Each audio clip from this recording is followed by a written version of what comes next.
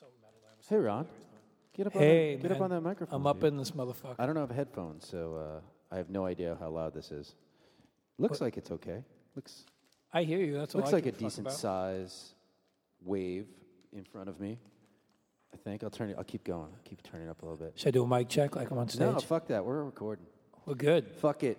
Who are we talking about? What's I don't going know, on? dude. Did we see Sacred Reich the other day? We saw fucking Sacred Oh, Reich. welcome to the Automatic Crowd, St. Vitus Bar podcast. I will actually start by saying thank you to anybody who actually listens to this massacre of a conversation that Ron and I have. Yeah, I twice every 6 appreciate that. months. Kind of stunned. Long Island ramblings. Yes, the ramblings of old Long Island people who are old and not my grandparents because they're dead. Anyway.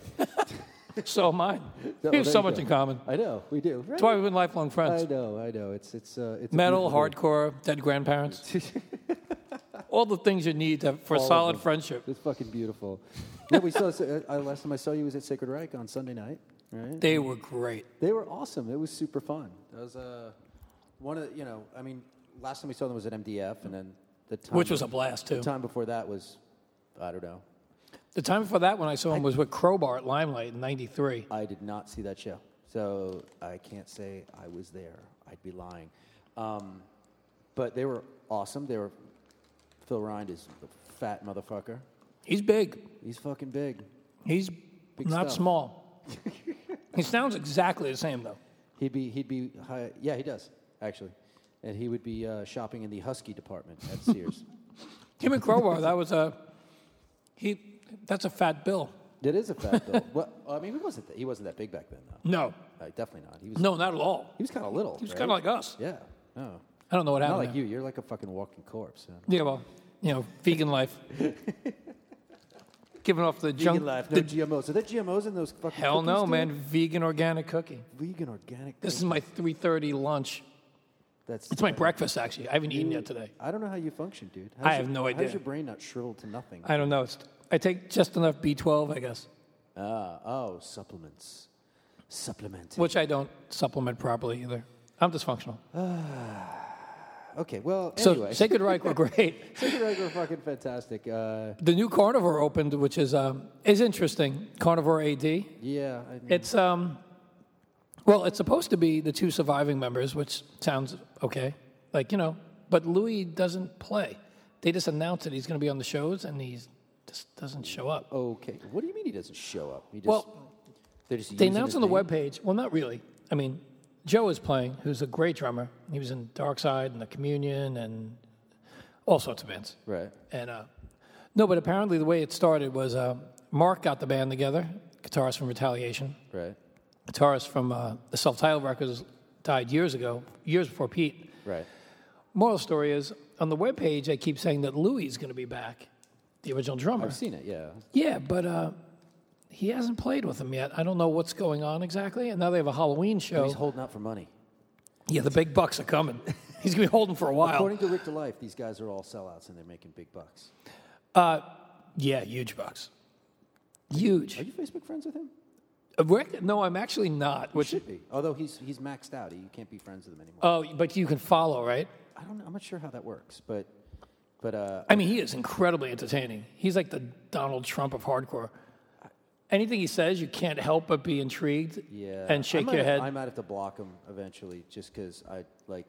I mean, he says some It's just so psycho shit. confusing, one day he's white power, screwdriver. He did. The other day, someone tagged me in something that he said that was like white power. Oh, yeah. No. White pride, Trump. Yeah, white pride, Trump, yeah. All that I was like, stuff. wow, this guy is Nobody all knows over the who map. the fuck we're talking about, but it's... and you don't have to worry about it, so it's okay. What was this podcast for? This is the intro for the mighty Blaze Bayley. Oh, I was going to say, this would maybe fit Todd's better. I know. Well, we'll hold out. We'll Yeah, we'll do hold that out. one in a little bit. But this is the intro for Blaze Bayley. It's just that this is the first one we're doing, and we haven't seen each other. outside of standing next to each other at Sacred Reich, jumping Yeah, around. singing along to Surf Nicaragua doesn't quite cut it. But that was great. And they were awesome, and I'm glad they're Avoiding back. Old people hitting me in the head and stuff.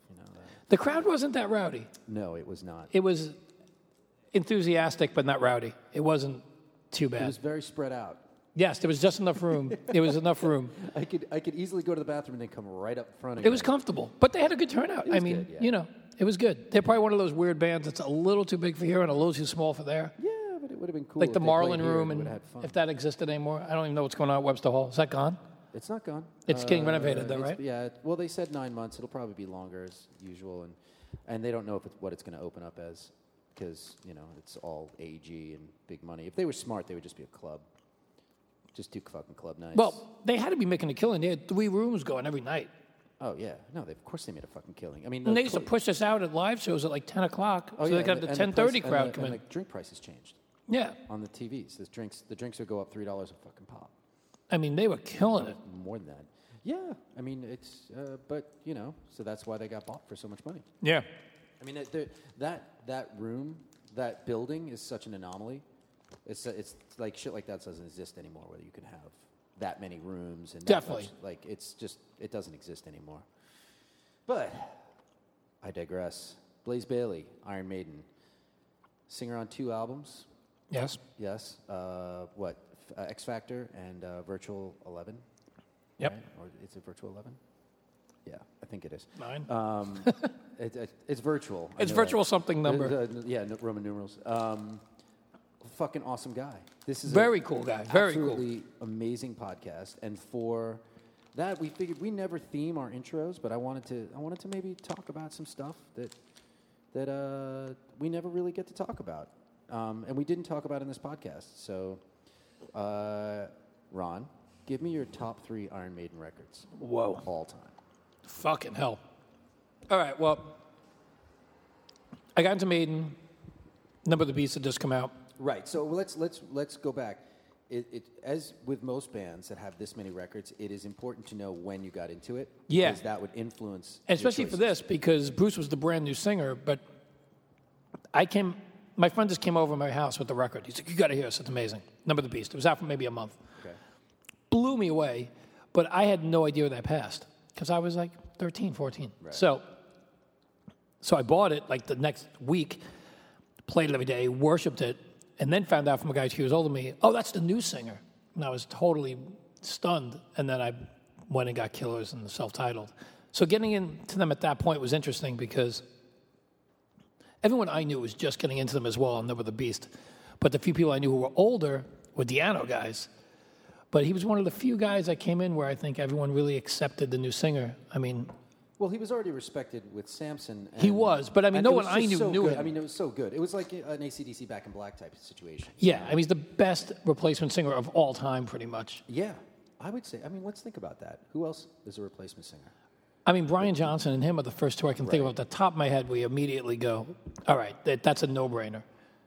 I'm seeing Except Tonight with Mark from TT Quick. I would say that, like, He's a great replacement. fucking amazing, man. Yeah, Like, I mean, he kills it. I saw them open for Creator a while back with him. Yeah, and, Tom was at that it show. was amazing. He's awesome. Yeah. He's a great singer. TT Quick were an underrated band. Well, TT Quick did a lot of covers, though. They I remember did, Quick- but they Quick ended up, did it. they got signed to a major. Medal of Honor is on Atlantic, I think. Oh, wow. So they had their chance, but it didn't quite work out. Right. But I mean, he's a great replacement. As far as modern day, he's probably the best replacement singer I can think of. But and Todd LaTorre, Queensryche. he's great too. I've I don't only think seen they're. videos, but, I don't think the band writes as good stuff as they used to, but that's not his fault. No. He does his But job he does great. the old songs better than Jeff Tate did. Certainly better than Jeff today. Jesus Christ. Well, I mean, give Jeff Tate a break. Yeah, I mean, I It's saw a Jeff. pretty demanding job. Yeah, it's brutal. And I saw him on the Warning tours and stuff, and he was great. Yeah. That was good. Yeah, I try.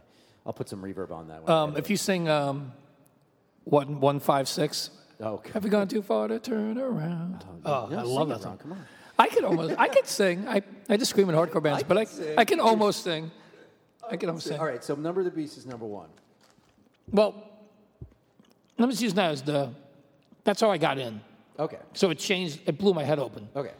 But Well, what would you say? All right. I love Di'Anno stuff equally. Absolutely. I What would you love say, those like, two what records. are the 3 Maiden records you've listened to the most? Like, could you, as it got further into Probably, that I can answer actually. Definitely Number of the Beast. Definitely self-titled Iron Maiden. And I would say Peace of Mind. okay, well, that's a good segue into my top 3, Okay. which would be Peace of Mind is number 1. That's your favorite, really? Oh, yeah. Wow. Oh, dude. And when did you get into I mean, this is, okay. Because that's important, another caveat with all this is that Live After Death is the best Iron Maiden record, period. End of story.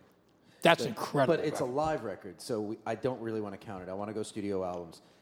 But everything on Live After Death is a little bit faster, a little bit heavier, and just... It has more punch, man. It's so punchy, and it's like... And the video is probably the best live concert video of all time. It's phenomenal. It's just... I must have the seen... stage I've setup. probably seen it 500 times. I'm not kidding. I would watch it every day as a kid. I just, oh my God, this is so fucking incredible. Yeah, it was a mind-blowing. So Peace of Mind was not my first Maiden record. That would be Somewhere in Time. Okay.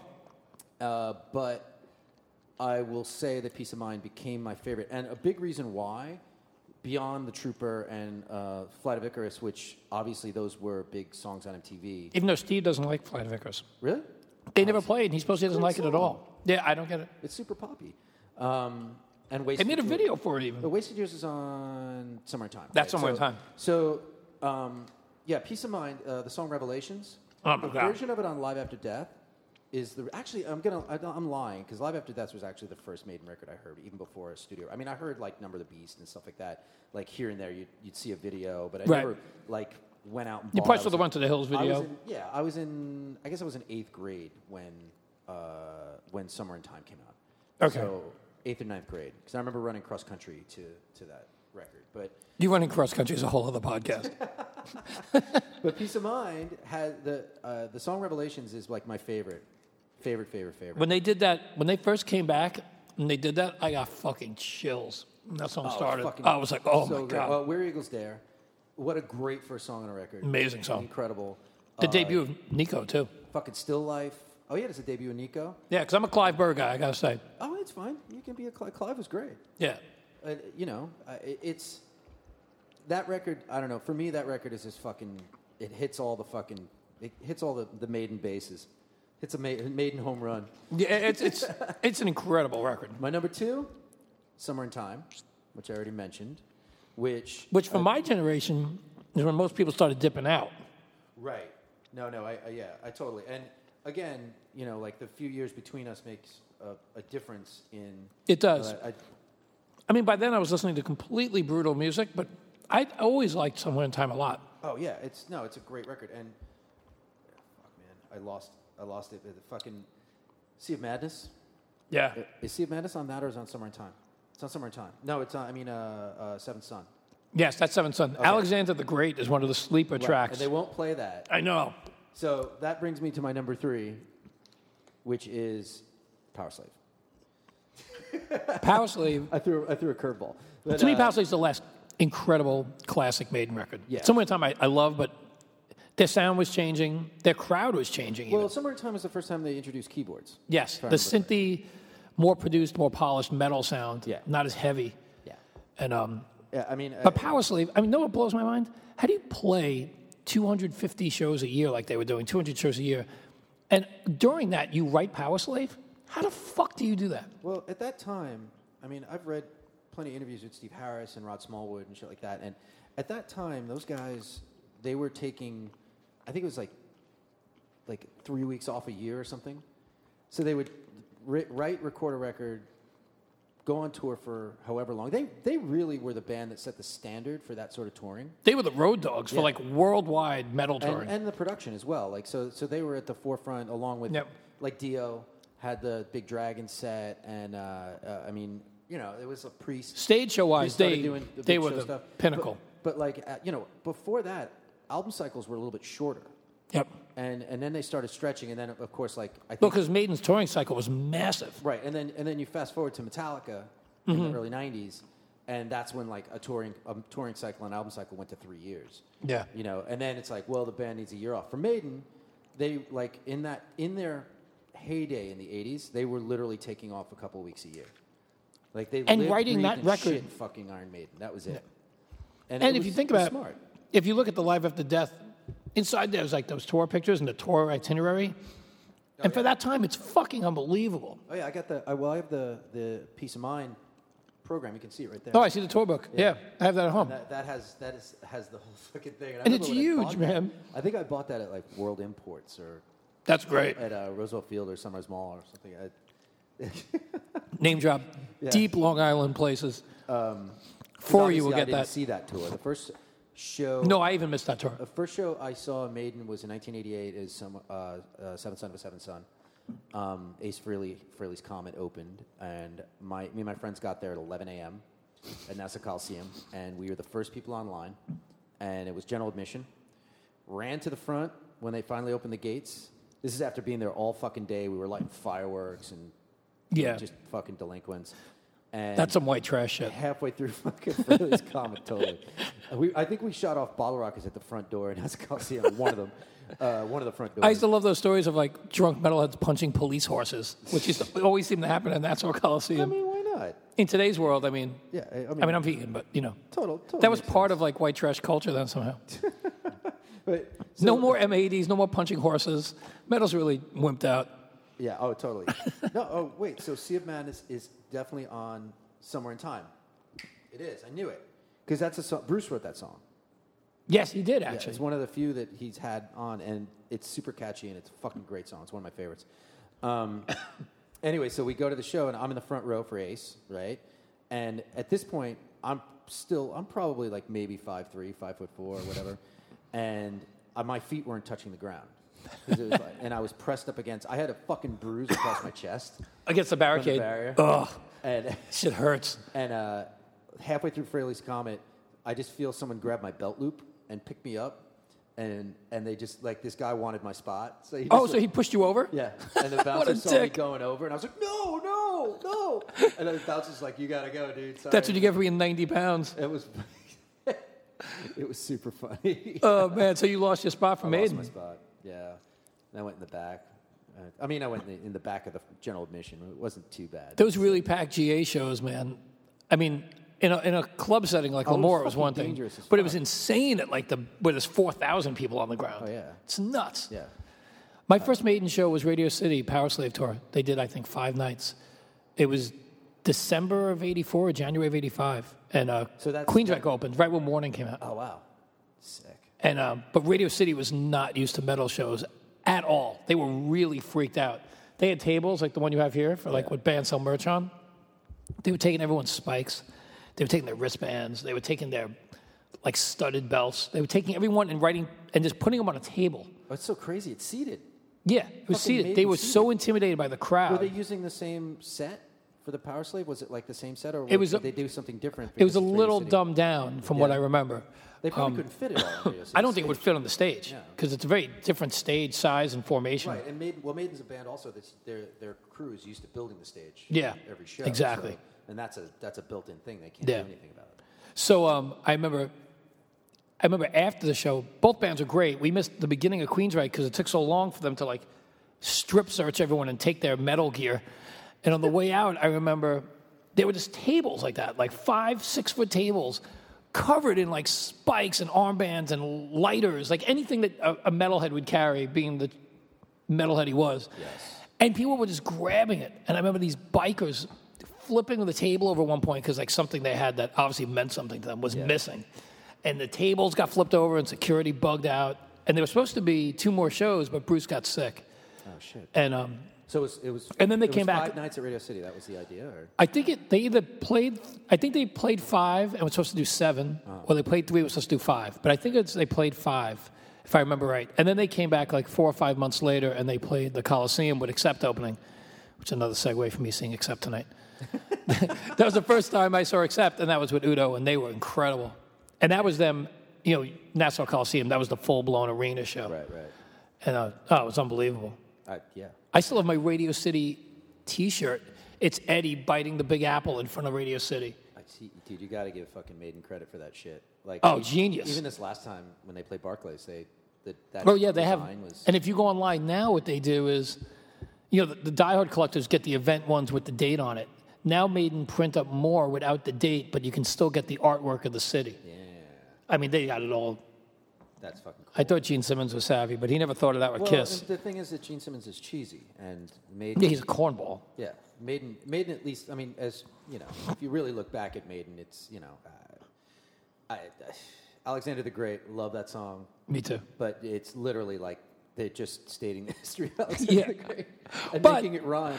It's like I mean, Alexander the Great rap. I learned more from Iron Maiden than I did in social studies. I barely went. I'm one of the many people around the world who, in poetry class, hey, I'm going to do Rhyme of the Ancient Mariner, I'm really cultured. Yeah, I'm super cultured. Check me out. I drink and smoke weed to the song.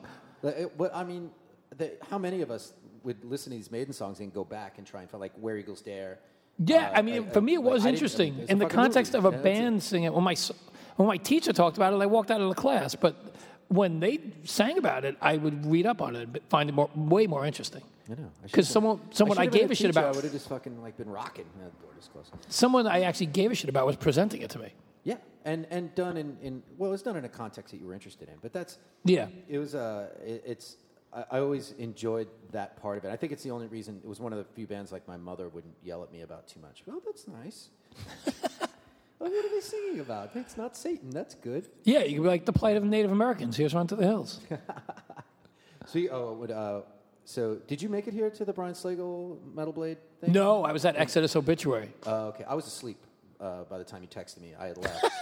But I was here for that, and Brian, of course, was wearing an Iron Maiden shirt because it's his favorite band ever. Oh, they his favorite band? Yeah, that was a great party actually. A lot of people showed up, and that was the Black Dahlia Murder record release, right? Would you stream the new record? Funny, I was hanging with the guitar player, who's my friend Star's boyfriend.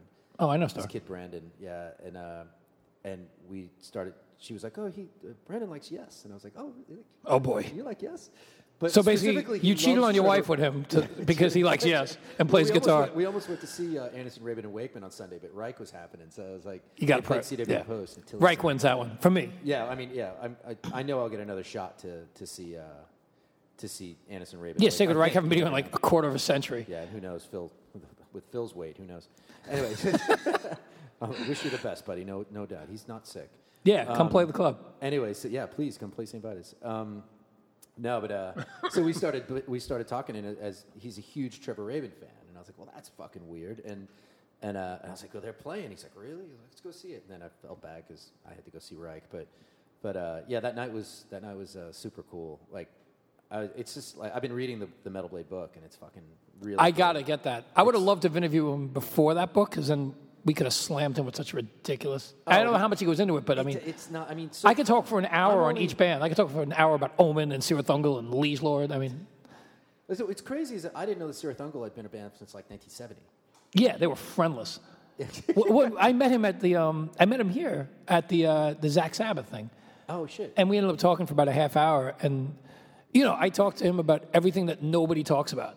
I'm like, Savage Grace, Sirathungal, and but he was all psyched on that stuff. No, I totally punish him every time I see him. Yeah. Oh yeah, he would need an order of protection against me as far as like picking his brain on obscure metal. I think what I would personally, because when I was. But he was awesome. When I was reading the book, he's nicest guy. He's kind of a little shy actually, but he opened up when he saw what a diehard fan of his label I was.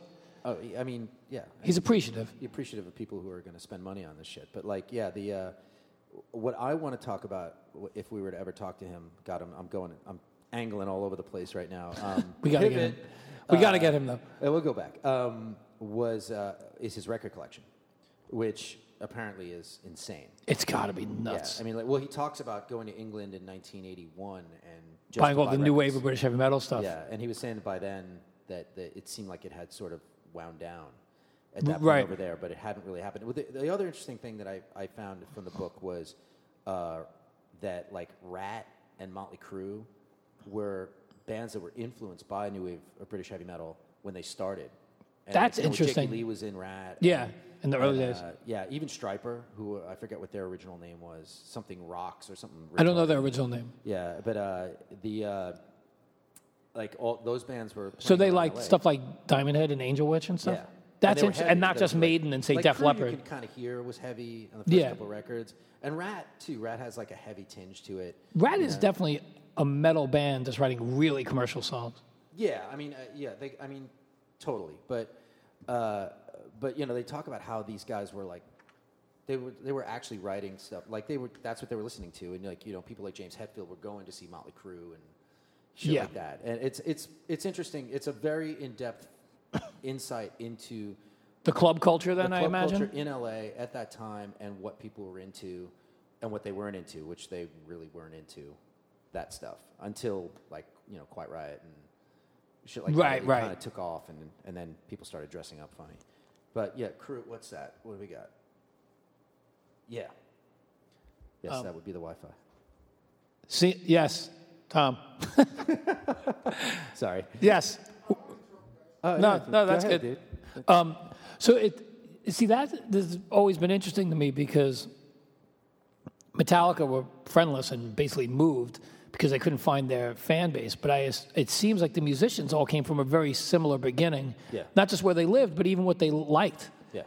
But then I guess over time, battle lines got drawn, where it's kind of which side are you on? I mean, it happens in all underground music. Yeah, well, I think also those bands like started to change and get more commercial. They constantly went commercial, and the other bands constantly went less commercial. Metallica definitely didn't. Yeah. And all the other bands like Exodus and the other bands that were starting up. Right, like Exodus was in full force up in San Francisco, and then I'm up to the part where he finds Armored Saint. Okay. And whatnot, and that's like, I think the best story I've read so far is when he went to England and they wound up in Scotland at some castle, and the guy gave him the Merciful Fate's demo. Oh my God. Yeah. and they didn't have anything but a cassette player, so that's all they listened to on the whole trip. And it was just like, it was the heaviest thing we'd ever heard. And I was like, oh my God, I remember hearing that's Merciful Fate incredible. the first time, But like, I couldn't even imagine like Merciful Fate out of nowhere in like 1980, 1981. Oh yeah. Like you're like, what the fuck is this? Completely. Fucking lose your mind. And there were so few bands pushing the boundaries, and that each state only had a handful. So it was so new and fresh and under the radar that it's funny for me too to read it and like think about like that Diamond Head and Raven played in the same week here. Right, that's true. And yeah, I think Raven drew 39 people. Jesus Kid you not. Christ. Yeah. That's terrible. I And probably shouldn't admit that. And they're still really good, actually. Oh yeah. Diamond Head is really, really good. Yeah, Diamond Head. I was here for Diamond Head. I missed Raven. Diamond Head were great. Yeah, I mean, and they only have one original member, but they're still. It's just they play the old songs one of the really right. Important ones, so it's okay. Yeah, it's the right member first of all. Definitely the right member. And more than that, though, that it's still very pure to what they were. So many times now, it doesn't feel or seem authentic at all, even when it has the real members. I hung with those dudes not this time, but the last time they played it, and we were downstairs talking, and as it turned out, Brian and I had. He's a great player. We had similar friends. We had common friends in England. Oh, did you? Yeah. He's a great player too. Yeah, he's amazing. Yeah. But it was like. Just hearing his tone play his own songs as compared. He's just like a fucking normal dude, though. He's fucking cool. I really like. They were selling their shirts for $10. They were like, it was like, last day of tour, $10, whatever you want. Oh, that's smart. Yeah. Don't bring them home. Make some money. Yeah, seriously. Why didn't I think of that? Yeah, right? Not that I was selling them for much in the first place. Yes. And the password is no place for disgrace, all one word, lowercase. Is that Flotsam and Jetsam? Yes. Wow, this is a metal place. Yeah. Well, it was interesting when they played here, and I had to tell them what the. Oh, did you? Yeah. Did they enjoy that? This is the password, guys. It's your album. Yeah, it's not even your best album. Oh, fuck you. Well, come on, Doomsday. Don't make me fight you. I love No Place for Disgrace, man. It's a really good record, but Doomsday's better. Come on, let's be real. All right. I can't sing Hammerhead, or I would right now. Okay, why don't you go hang out with Johnny Stiff in his van and listen to fucking Doomsday? No, I will not do that. Because that's what it fucking comes down to. Anyway, back to business. Oh, yeah, so Blaze Bayley. So this guy is super sweet. He's got the best fucking Brummy accent ever. Yeah, oh, yeah. It threw me for a loop when he first started talking. He's a joy to listen to talk, honestly. Yeah. The one thing that really struck me about him was he's incredibly driven and focused and just hell-bent on doing his music his way. And I really earned a lot of respect for him on the way he carries himself and the way he appreciates fans and just how truly focused he is. His music is his life. Oh, yeah. Oh, man. So many guys at his age and that far down the road seem to, like, fiddle around what else they do. There's a possibility that he also might still need the money, but I can't imagine because he wouldn't be... Especially he brought his own band from Europe. He brought his own band, which he said was the first time he was able to do that. Yeah, and I just can't imagine that, like, he's, like, making a living at this point right. on it. He's kind of doing it because he loves it, and that's You It know, shines I think through, I though. think that's pretty common with. I mean, some of these guys packed away their money or invested right or made good publishing money. I'm sure Blaze did okay when he was in Maiden. That was a sort of not a dark period for them, but Well, definitely it was a dark playing period for smaller. metal. I mean, he Yeah. joined when Nirvana Yeah, killed they took a metal. shit, yeah, and then they were playing way smaller venues. Yeah, so they're only. I'm trying to think. Did they play the Ritz? Where the hell did they even play? They in did Europe? play the Ritz. The Ritz, right? Yeah.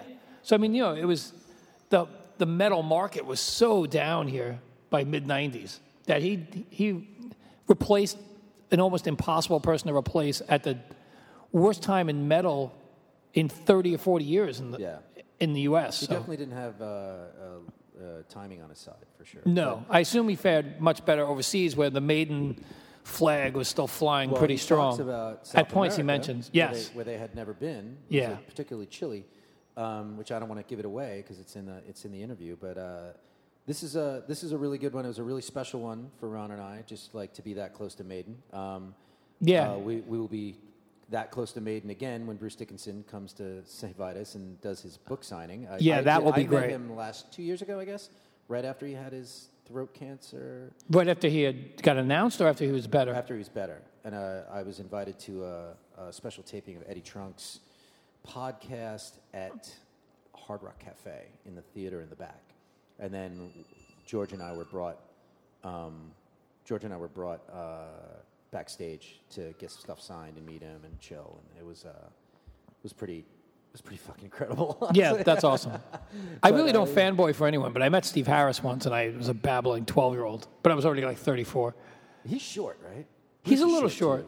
too. They're both a little short. But Steve Harris was totally humble, and I was like, oh, cool, I'll meet Steve Harris. And then when he stood in front of me, I realized it just hit me like a wave, like what this guy's band means to me. And I probably just sounded like a cokehead at 3 a.m. at a bar. I was like, I kind of felt that way with Bruce, but it got ruined by other situations that were going on back there. But yeah, it was fucking cool, which I won't tell that story. I'd love to, but I won't.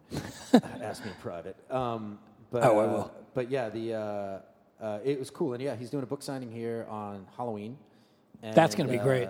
I'm gonna investigate a Q&A. I doubt it'll happen just because he's doing I think 2 other book signings during the day. He's doing 3 in one day. Yeah, it might just be 2, but still, I mean, the one in the city will be huge. Yeah. He'll probably be there for fucking. I 4 thought it hours. said they were going to ask questions on the page. It said something about fans asking questions. Oh, okay. So this, in some I need to get in touch capacity, with the word people and just talk to them because you and I interviewing Bruce Dickinson would be the fucking shit. that would be great. That would be great. And But, then of course, it would be great. it'd be the best thing that ever happened to him. Yeah, I have to email them. I just the problem is that like there's also limited time because we have a show that night. So You have a show afterward. yeah, Oh shit. So you'd have to be quick. yeah. But either way, that's great. You got him here. I mean, that's fucking awesome. It's all through like whenever the Word Bookstore has these things, they because they're around the corner. Yeah. And you have selling Trooper beer. You have a bit of a connection with Maiden. Right. Well, that's why we got to meet him last time, and that's why every time Maiden's in town now, we get the VIP and the backstage and all that shit. Yeah. And it's like to say it's an honor. I know it sounds cheesy, but it's like it's fucking Iron Maiden. No, that's a fucking honor. It pretty I don't much care how doesn't punk get- rock I am. Besides That's fucking Sabbath, that's royalty. It's super. Yeah. It's, I mean, truly. and again, as a kid, if you had told me I would have met Bruce Dickinson or Ozzy or Tony Iommi or Geezer or any of these fucking guys, like I would have fucking laughed at you, like no. Yeah. But of course, it's fucking cool as shit. I couldn't be more. I mean, shit. I was psyched that Phil Ryan from Sacred Reich fucking emailed me once. That was Yeah. cool. I'm psyched when I'm easy to please. yeah, I befriend like a bass player from an '82 hardcore band, and I'm psyched. Much less fucking like Bruce Dickinson. Yeah, I don't get like that crazy about meeting people, but I'm not that guy, really. yeah, but it's fucking cool. It's just. I like talking to them. Like Slagle, I talked to him for 30 minutes about everything I'd always want to ask him. Yeah. That's why it was great. Well, that's the cool thing about when those guys end up here. I mean, like people like Mustaine when Megadeth played here. He was. I have a great Mustaine story that cannot be told on the air. But remind me. But like he showed up. He showed up just before he played. They were here for sound check for a while. They did an acoustic sound check and all this like weird stuff. But I just I didn't really get a chance to talk to him. And same thing for I'm trying to think who else. Anthrax.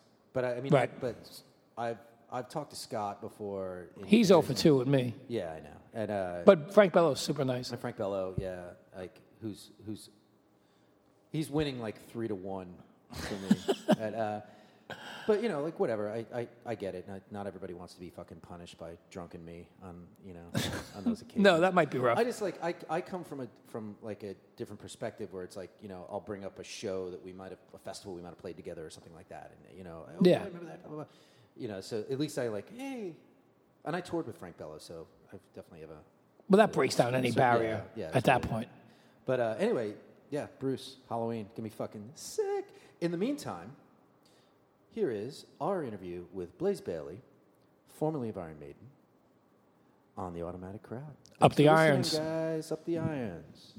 Hola. Checking. Yo. What's up, Ron? Hello.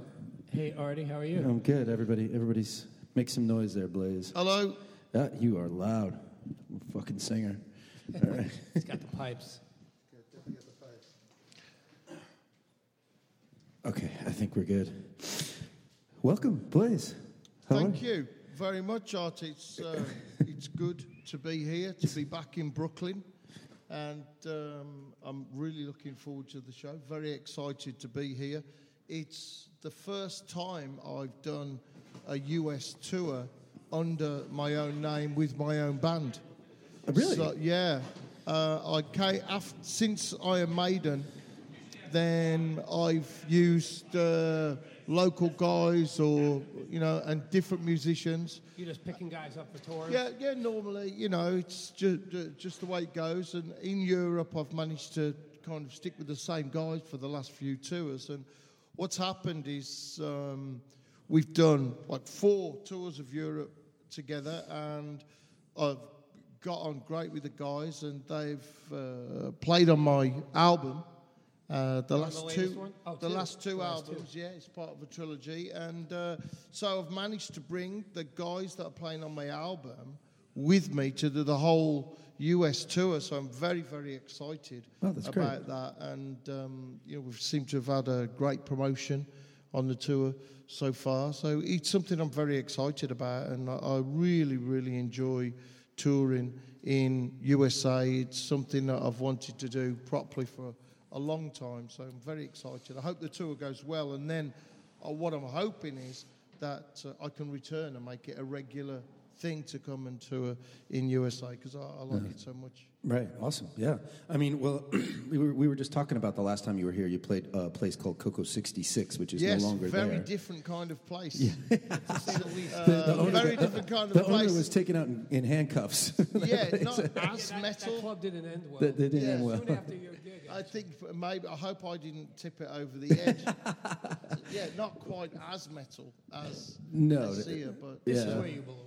yeah, that's it. You know, you scratch around for gigs. You know, just you're starting off, and that was what we had. That was all we could get at the time, and now we're in a really nice metal venue, kind of the place where we should be. You know, where we normally like to play. So I'm very excited about being here, and I hope that it goes well. You know, I hope that we get a good reaction from the fans and that we impress people, because I'd love to make it a regular. Oh, I'm sure it's going to be great. We were just talking about too that your drummer, in that show on that tour was AJ Piro. Yes, and it was one of his last shows. After that he went off to continue and do a tour with Adrenaline Mob. Right. And that was the tour he actually And passed on, right? that was it. It was very sad, man. It's such a great human being, wonderful guy, really funny, so genuine. You know, just a fantastic person, really. Yeah, And it was tragic. it's that horrible thing to happen. You know. Yeah. We grew up on Long Island, and Twisted Sister was the gateway for all things metal as kids. Yeah. 'Cause, I mean, they played the club circuit since we were children. I mean, We get the stories, you know, of the early Twisted Sister, and listen to all the early Twisted Sister albums. Of course, I was a huge fan. Dee Snider as a front man has been quite an influence on me and my own performance. Did you see them when they first came over? Because I know they went to England. No, I didn't see them when they first came over. You didn't see them like 82 and 83 when they broke? Because they broke there first, yeah, it was. They were on a program, I think it was called The Tube. Yes, it was. With Leonard. And it was just amazing. You'd never seen anything like it. And let's say like Whitesnake were riding high at that time. It was like the antithesis of Whitesnake, Twisted Sister. Yeah. And the song, I Am, I'm Me, was so different in the way that it sounded. So it was an incredible time, really. And I didn't see them on that time that they came, but then on subsequent tour with Stay Hungry, I saw them on that tour 3 times in the UK. And that's when they just and it was fantastic. You traveled to see them? Yeah, all over the UK. Yeah, 3 different times I saw them in the UK. Where did they play in Birmingham? Your accent is incredible, by the way. They played in Birmingham Odeon. The Odeon. And the incredible thing about this, it was before metal got to arenas, and it was really, no question that metal could ever play a stadium in those days. So it was a time when every metal and big rock band that came through played Birmingham Odeon. Now, I didn't realise how small it was because, of course, a young man. It's huge to you. You see big bands at this big place. But it was only like 1,000 capacity and very narrow. And I remember talking to Steve Harris about it in Maiden. I said, I saw you at Birmingham Odeon. I come and said, it's so small there, he said. And it is. It's a really narrow stage and a narrow, uncomfortable room. But it was this golden time in the 80s where Ozzy, Metallica with Anthrax supporting, where Black Sabbath, where every Bon Jovi played there twice as they were coming through, just at the start of Slippery When Wet, just before that. So it was either you played the Odeon or you played a fucking soccer stadium. There was no choice. There was no way that any band could play a soccer stadium in Birmingham. The stadiums didn't exist. Yeah. Rock and metal was not at that level. It was the time of the But even Sabbath, Sabbath was pretty big. Yeah, but everybody did this tour. Everybody did these 20 shows in the UK, 15 shows in the UK, went right. Nobody played an arena at that time. If it had to be some kind of festival or That's something. fucking cool. So, yeah, it was a fantastic time. And then you go to Donington Festival, and it was absolutely the biggest thing you'd ever been to. It's 100,000 people. That was a big game changer, right? I think that was it. And that was really tapping into what was going on. But, seeing Twisted Sister in Birmingham Odeon and at in London at Hammersmith Odeon. In those days, of course, what people would do is, you would sell out Birmingham Odeon. So then you book another night. So Iron Maiden played 5 nights at Birmingham Odeon. Iron Maiden played 7 nights at Hammersmith Odeon. It was completely sold. So that's how they did it. Multiple nights instead of one big show. So of course you got that's a better atmosphere. Yeah, that's a better experience that for was fantastic. So on that night, I think Twisted Sister played 3 nights at Hammersmith on that tour. They'd put the weekends and they'd leave the other nights to Saturday. It was a fantastic time, obviously. Very lucky as someone who's into metal and now living the lifestyle that I do and working as a full-time professional singer singing metal. What a great time for me to, in my formative years, to be around and seeing bands. It was seeing Ronnie James Dio on the Holy Diver tour sing Children of the Sea. That was the epiphany. That was the moment that changed my life. And that changed me from someone who worked a night shift in a hotel into a singer that was trying to make it out of a hotel. Right. So this brings us to Wolfsbane. Would that be... Before you go there, 1 second. How did you link up with AJ? I meant to ask you that before. Through a series, through some friends, great a buddy of mine called Rick Plester, who's in World War III, and a buddy of mine called John Moyer, who's with Disturbed on the bass, incredible talent, and they knew AJ, and we wanted to do a little project, and we called it The Foundry, where we just went out like an all-star band, really, and had a huge amount of fun. And that was it, and we knew him through then, and we just got together, jammed a couple of rehearsals, and went out and kind of took it by the seat of our pants. And it was a really great time, just a really fun tour of small places, and we did it a couple of times. It's so much fun.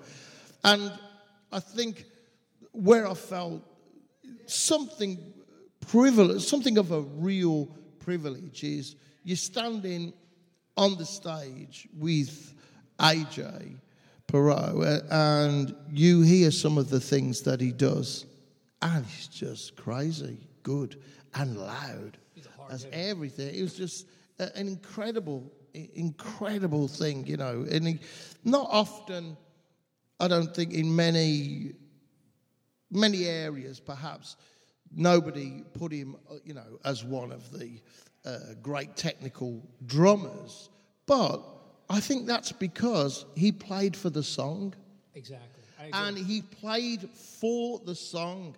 And what I try and do in all of my writing and in performance is you have the song, it has its identity, and you try and support that. You don't want to go all over it. You don't want to pee all over it or whatever. Did you ever hear his band Cities? No, I didn't. They were one of my favorites, and Yeah. like he definitely played pretty technical on that record. But he had the ability, man. He could do anything. Oh, yeah, really. he was a He great. could do held anything. back for the song, like you Yeah, said. he could do did anything. what Well, the song Twisted. I required. mean, Twisted. You know, you just needed a good backbeat. You know, because the melodies were covering everything, and you know you weren't going to be able to show off. So Wolfsbane. Yes. So you start at that point. So you go see Dio fronted Sabbath. Yeah. And you're fucking psyched, and like, at that point, are you actively looking to find guys to play with? Well, what happened was it turned this. I love to sing. I absolutely love to sing. Had you sung in bands up to No, that point? no. I'm just a regular guy. 18 years old, working night shift as the night man in the hotel, checking in drunk people, mopping up puke, hoovering, cleaning up, setting up, all of this, you know. Sounds fun. So just a regular. It's the only job I could get. I don't have any qualifications. I failed everything at school. So they were desperate for somebody, and I was desperate because I was getting kicked out of the house at that time. So I ended up as the night man in a hotel. And, of course, one of the things was it's quiet at night. And then we all had cassettes at that time. But you'd listen to music while you're doing things. And that was, I think, listening to music, all kinds of music. I mean, I'm a music fan.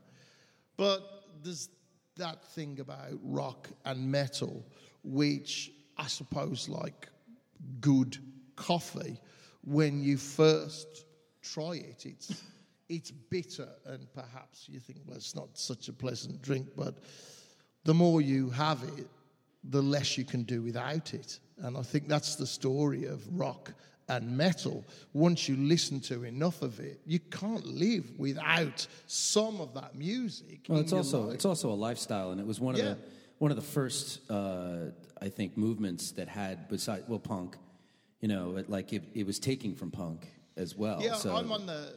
I'm in the UK, and I'm there at the time that the Sex Pistols are in the charts, at the time that all of these incredible, creative punk bands are around, looking at different things. At the same time, it's new wave of British heavy metal. Iron Maiden has started to come through. Priest are getting established, and all of this. So all of that is the time where I got into music.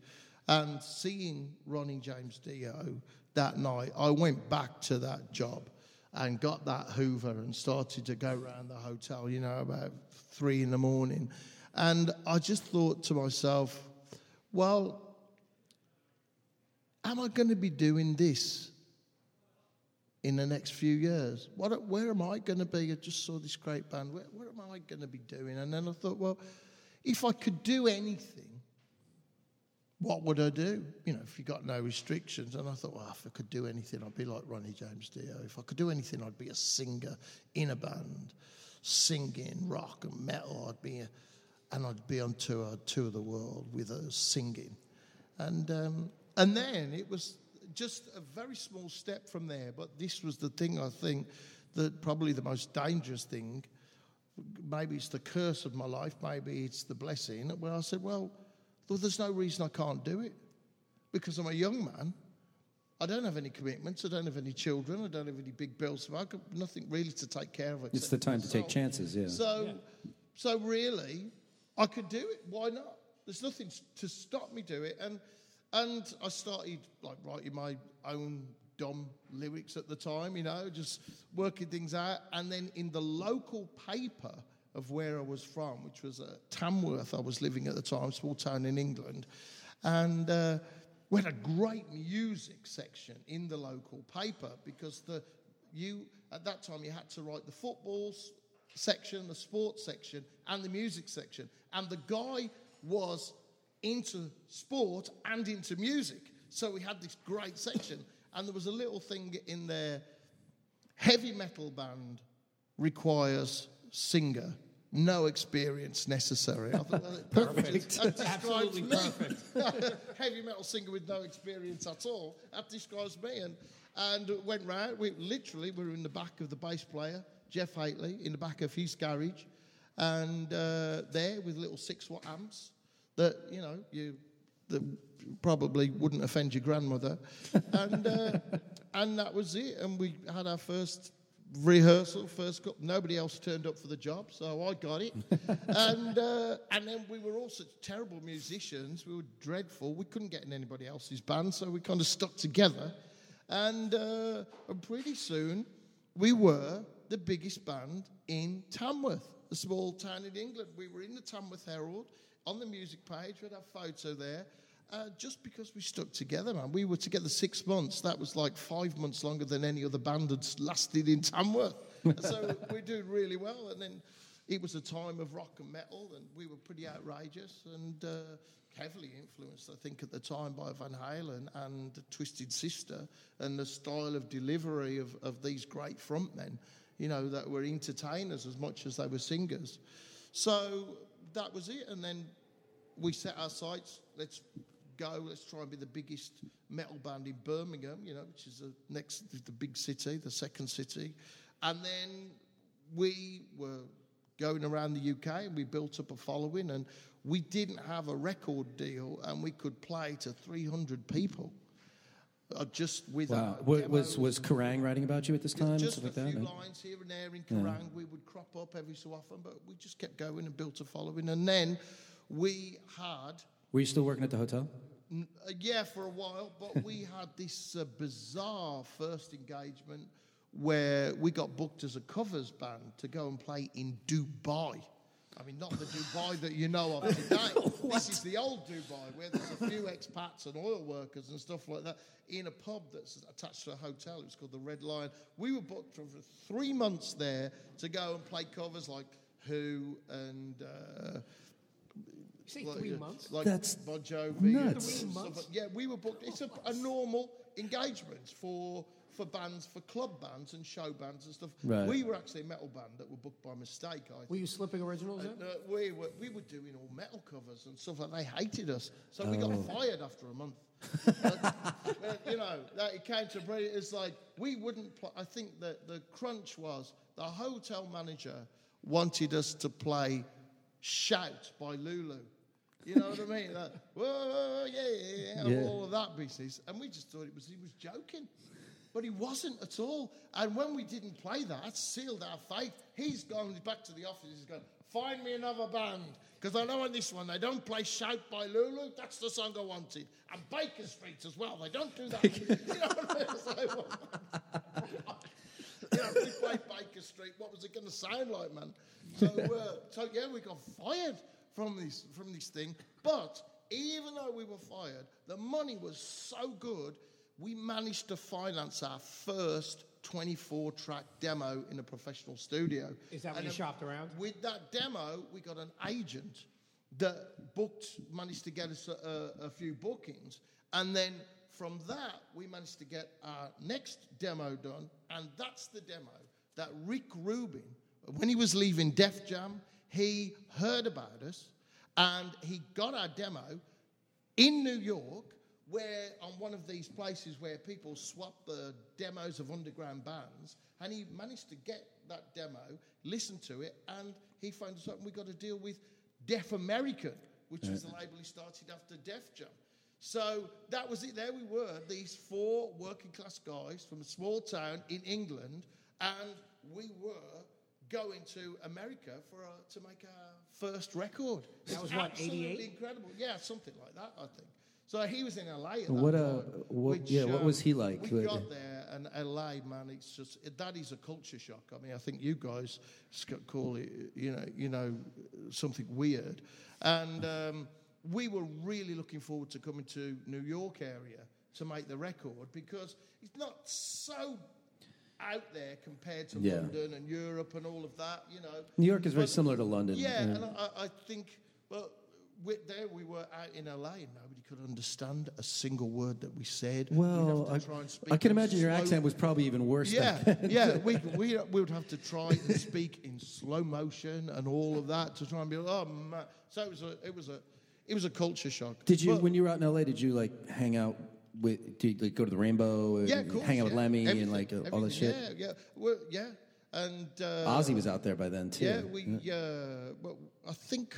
We met Lemmy before that because we were lucky enough to get a support slot in England, in London, at Brixton Academy, which is the biggest indoor stage in the theatre stage. At the time. Fucking awesome. And we were booked like as a low down on the bill because, Kerrang were writing a little bit about Best VIP area in England. And the first time I saw Lemmy was walking up the corridor of the dressing rooms with a towel on his head. He'd just been and had the shower and had a white towel on his head. It was a vision I could never forget now. All right. And I remember many years later that I saw Lemmy quite a few times over the years. And he goes to me, "What's the name of that band you were in at Brixton?" I said, "Wolfsbane." He goes, "Oh yeah, that's it." But I met him, met the guys from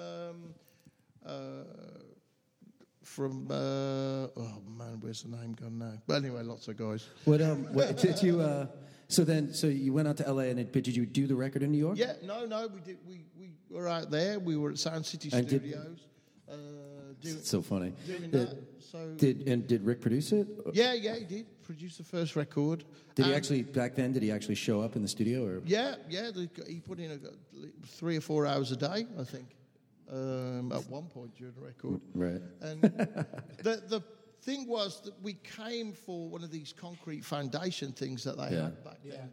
All about like the metal side of the industry and everything. And we did something, I think, like downtown. And we just loved New York, man. It was our first trip. And we were like, oh, if only we could have made the record here. It was just us. You didn't need a car. You got the subway, just like the tubes in London. You got the subway system. You got buses. You can relate to it more. Yeah, people. You in New York, or you say something to somebody once, they don't say, "Excuse me, can you repeat that?" They go, "Yeah, that's $1." Whatever. Well, just fantastic. Man. Yeah, there's so many expats here. Yeah, so many. And people just are used to a faster way of life. Yeah, it's a faster lifestyle. So nobody talks slow in New York or anything like that. But anyway, that was it. Obviously, we made it. We also have shitty weather here, unlike Southern California, so we're used to that. We made our album in Sound City. It was a fantastic experience. I mean, working with some incredible people, and that was a real start for me, really, in Wolfsbane. Now, when you, I don't know if it was before, I think it was after that album came out, you toured, you played Brooklyn for the first time because you played Lemoore. Yes, I think we did. Yeah, I think, who were we supporting there? I don't remember who you were with, but I do know you played. I know my friend went. Yeah, but I do remember. I've got some vivid memories. And was that a full U.S. tour you did off that album? Yeah. I think we were with. I think we were with Death Angel at the time. Were you? I think it was a 3. Were they like 16? Tour. I can't remember. They were young. I can't remember. I'm always get confused between. It's totally fine. I should probably show my age, but it was with Overkill. It was the Overkill tour cool. that we did, Right. and we were like just at the opening band on there. Completely inappropriate for that style, but we loved it. We just did our best. We absolutely loved that tour, man. I just loved touring the US, and from that moment, really, I've just always enjoyed touring. I had such a good time on that tour. It's a really great first experience. So you toured with Maiden, right? Yeah, we did 2 tours here with Maiden. Mm-hmm. And at what point, what were they playing at that? Like, what was the size of venues? Well, it was kind of in this change in the whole business, with MP3 coming. And EMI sold all their factories, so they didn't produce CDs or any hard copies anymore. And it was just before the reunion started with Priest and Sabbath and all of this business. So I think we played quite a few smaller venues on that first tour. And then on the second tour, there was a few bigger ones. For me, of course, it was absolutely fantastic because I'd been a fan of Maiden for years. And every time we got to play a smaller venue, I would be thinking, this must be what it was like when they started. Without the big show, without, a big Eddie and stuff like this, just the backdrop and the band and the music and the passion.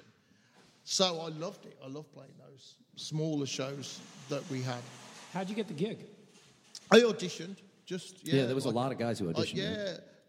I think the big advantage that I had was that I didn't have to send a tape in because I'd actually supported Maiden with Wolfsbane on 30 sold-out shows in the UK. So they were well familiar with you by that point. So they knew about me, but I was still and it was a guy that may be suitable is why I think I got the audition, because there's a lot better singers than me. So they'd seen me, thought, he might be okay, but let's see what he's like singing our stuff. And there was a lot of guys, that auditioned. I think in the end, my voice is really different to Bruce Dickinson. I was going to say, because that might have been what they wanted, because I think that was intentional. It's just karaoke at that point. Think, if it's, when working with Steve on that first album, he said, there is no music written for the next album. I don't care who writes the songs, whose songs go on the album, they just have to be great songs. That's the important thing. So we worked a lot together, and a lot of my ideas made it onto the album. I think I had 6 songs that was a part of the writing on X Factor, and I think 4 on Virtual 11, and some that I worked on that didn't make the album. So it was a fantastic time, really, for me. And that organization is like, I've met Rod Smallwood before. I think the biggest thing for me is the confidence. When you've been working for years, like in Wolfsbane, putting my heart and soul into it and coming up with the best things that you possibly can, and you don't seem to be getting anywhere. And then one of your ideas that you're working on is chosen as the single from the album. The first thing that people is something that you've written, and that goes top 10 in the rock charts worldwide, number 1 in the main charts in some countries around the world. Then that's a huge amount of confidence to say, well, actually, my ideas are good enough. It's just that nobody's been able to hear them. So maybe, in the past, my ideas were good enough, but it's just that nobody. It's lucky you were confident, because obviously trying to replace one of the greatest frontmen in metal history, and with Maiden fans who were so like dedicated. What was that like getting on stage? I think it was much worse for other people than it was for me, because it was such a great thing, having been a fan of Maiden, having done that tour and been in the Maiden football team and knowing the guys and everything and seeing what the fans are like. For me, it was just a pure joy, really, to be in a band where you're going to bring out an album. Well, many guys in my situation, before any band on any label, the label will tell you when you're going to bring out an album. even if you've written the songs. I remember on Deaf American, they said, you're not ready yet. You haven't got the songs for an album. Well, in Maiden, they already fought these battles years ago. Yeah. Tooth and nail, they fought hard.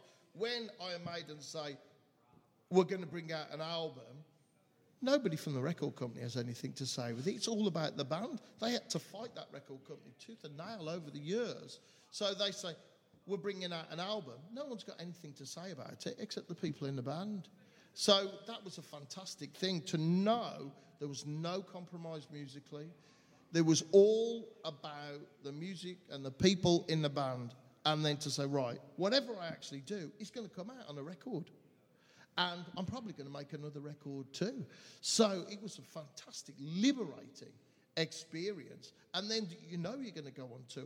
And in Wolfsbane, we just dreamed of living in a tour bus. That was our ideal home. And then in Maiden, you're going to be away. You're probably going to be away for 9 months. It's I was going to say they worldwide. Thank you, Bruce, for leaving this huge hole that I can just. I don't care if everybody hates me because I love being here. So that's what it was like for me at that time. And there are fans that just did not want it. It was that they didn't want that change, and. They probably wanted Bruce Part 2. They blamed me, and as if it was my fault that Bruce left. I think it's this kind of irrational. It's girlfriend syndrome, right? It's like you don't want to believe that your girlfriend doesn't find you attractive ananymore. Well, Blaze, let's thank God that the internet wasn't a big thing at the time. You know what I mean? Because it was just coming through, it was just starting then to become more noticed. And to become a part of it now, I couldn't survive without internet. Yeah, people with the way they react anonymously on the, it was kind of. I think people were divided, but mostly people were on my side because they could see that I loved being there and I was giving it everything that I had. It was my heart and soul. I loved to sing those songs. I did the best I could with it. And for a lot of people, they were just glad that Iron Maiden was carrying on. For other people, they didn't want Iron Maiden without Bruce, and they just... But did they forget that there was an Iron Maiden before Bruce? Yes. I think so. Well, here's the thing. Here's one of the things that Steve Harris said to me. He when people say, bring back Bruce, he was saying, just don't worry about it. They still said that about Paul when Bruce had been in the band. So it's the same. When I was in the band, they were still saying, bring back Paul Di'Anno. So so Bruce had the same thing when he was there. So I didn't really let it bother me. There's still some people that absolutely hate me. And I think that's a good thing, really. I don't At least you get a reaction. I don't want to be someone who is just okay. Yeah. I think it's much better that there's a strong opinion. Yeah. Some people, and I'm so lucky, I have the most incredibly loyal fans around the world. I'm just a very small, underground, independent artist doing things myself. But people pre-order my album and make it possible for me to continue to live this incredible dream that I'm able to live. Well, I mean, I was going to say, like you put out your own records now, right? Yeah, I'm totally independent. Yeah, that's it's interesting. So there's the power of the internet because, in the early 90s and the 80s, you couldn't even come close to doing that.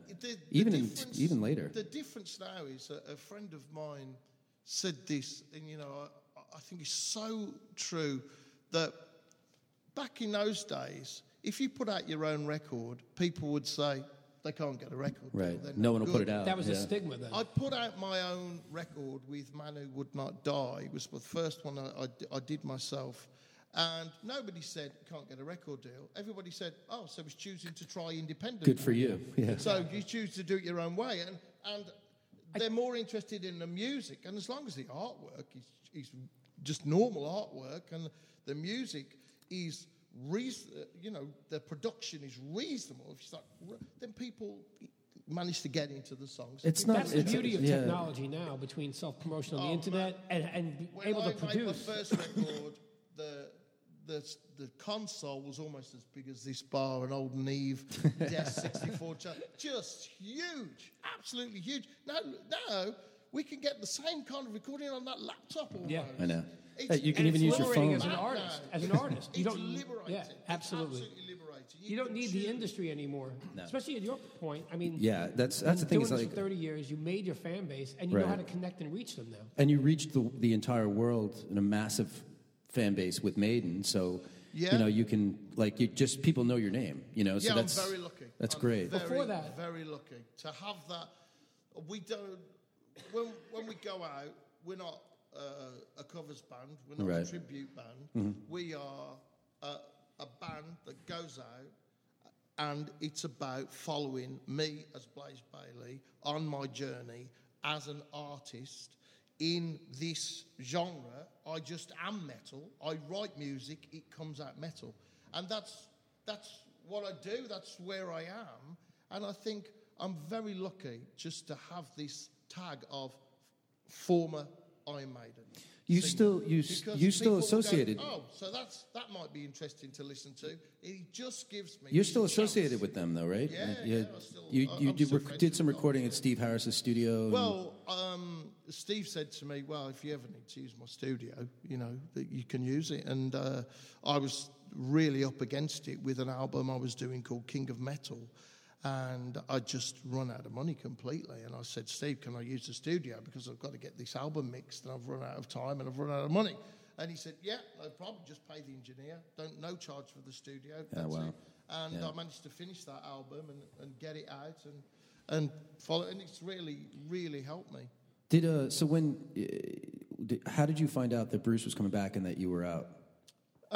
Well, I didn't pay much attention to internet at that time and the forums and everything. I mean, computers are so slow, it just bored the crap out of me.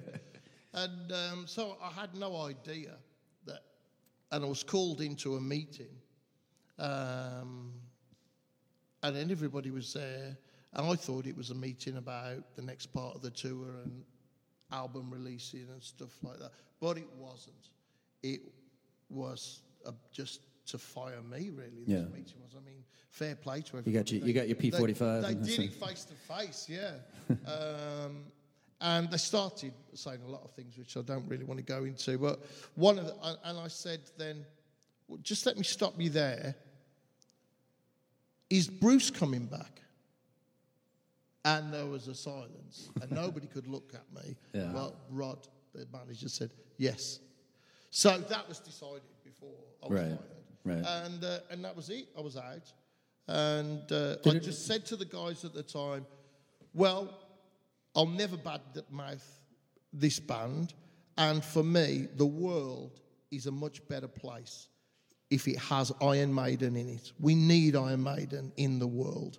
And that's my genuine feeling from being in the band, from playing to so many fans, and the way that the music really touches people in a way that other music can't. As metal fans, the way that we take things to heart. Well, yeah, you got to sing all the classic stuff as well. So it was fantastic for me. It was a fantastic time. So I've got no regrets about it. It was very well taken care of. Afterwards, I wasn't just cast out or anything like that. Everything was done all the proper way. Did they give you a golden the parachute? Did you get a severance? Yeah. I spent all the money that I had on my own albums. Making my own albums, getting my own band together, and that was it. If I'd have retired at that point, I'd have been okay. But as it was, I kept going with music. I have some questions. What were your favorite Maiden songs to do, and were there any songs you weren't able to do while you were in there? Yeah, well, they wouldn't change the tuning for me, and so any of the new songs that we wrote were all, of course, fine, but some of the older songs were just too difficult. My voice isn't there. I'm not Bruce. I don't have that range. I'm strong in other areas. So one that I really two that I really wanted to do. One was Infinite Dreams, and the other one was Wasted Years. And you didn't play Wasted Years? No. Wow. I wanted to. I said I'd really like to have Wasted Years in a set list on Virtual 11, but I need that played in a lower key, so you have to detune the guitars, and they wouldn't do it. And so that was it. I could never do that one, really. Yeah. Now, as far as A few of them, I think I enjoyed singing Clairvoyance, and obviously Trooper and Hallowed Be Thy Names. They're such huge, iconic songs. Someday they're going to do Alexander the Great live. I just know You it. know, I people, doubt they will, but I'd love it. A hilarious moment was when we were in Greece. People would say, "Oh, do Alexander the Great," and I thought, "Oh, I wonder if that's even possible." And I went back and I listened to Alexander the Great. Man, it's huge. It's a great Such a song. great song. There's a lot of keyboards on it. And I said, "Oh, have you ever thought about Alexander the Great?" "No, we're not doing that." So it's a massive, huge song. Nobody wants to do it. It must have been hell to get that song together. And get it Well, they used to do Ron and the Ancient Mariner live. Well, Yeah, which is 14 minutes. Yeah, I think to get that together, and Alexander the Great's got so many bits in it, man. It's so It's an epic song. It's like a sleeper Maiden song that people don't talk about. It's the last song on. It's the last song on Summer in Summertime. Yeah. Yeah. Yeah. I used Another to. question along the song thing. When Bruce came back, he actually did 2 of the songs from your era. Yeah. What did you think when you heard his interpretations? I think it was just a great singer. He's just a great singer. He can sing anything, really. Yeah. So he's a fantastic singer. Did a great job on those songs. And I'm glad they were acknowledged. Yeah, I gotta say, know, that's pretty Alfred amazing. doesn't do songs. No, Halford doesn't do and so when Ripper I saw songs. Bruce come back and do those 2 songs, I thought that was... Well, I think really Maiden is about the music, and it's not about the politics or anything like that.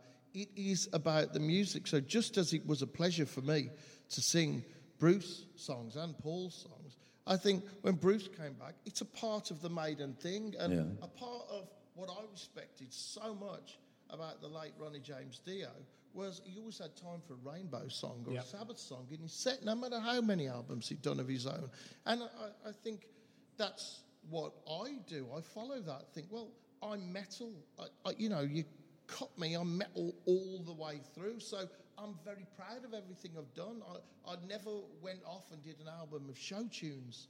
You know what I mean? That would be difficult to incorporate in the set. Everything I've done, I'm proud of. I did it with my heart and soul. And in the set that we play tonight, we have a song from Wolfsbane, one of the first songs that I ever did from the first album.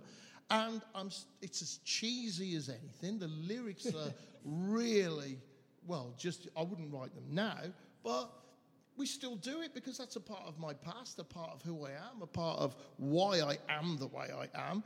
And as metal fans, I want to certainly I want to draw a line. Oh, you can trace that person back to them. Right.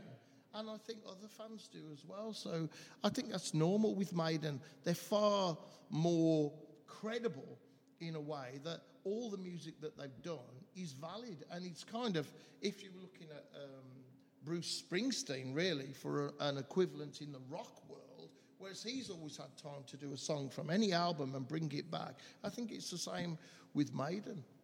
Yeah, I had a question. Where did the name Blaze come from? Well, we were all thinking of dumb, glam, stupid names for ourselves.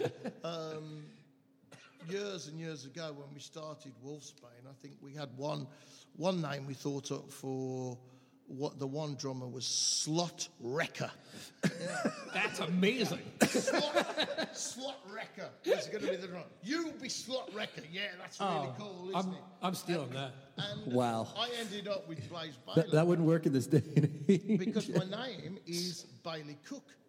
And Bailey is a common last name. And often, the people say, "What's your name?" I'd say, "Bailey." They say, "No, what's your first name?" And you hear that a few hundred times, and you start saying, "You think I don't know my own first name?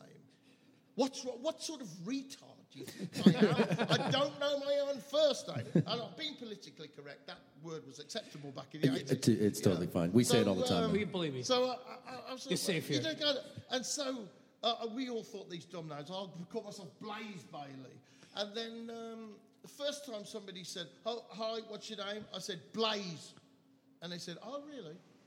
And they never said, "Is that your first name?" I was like, "Oh, man, that's great."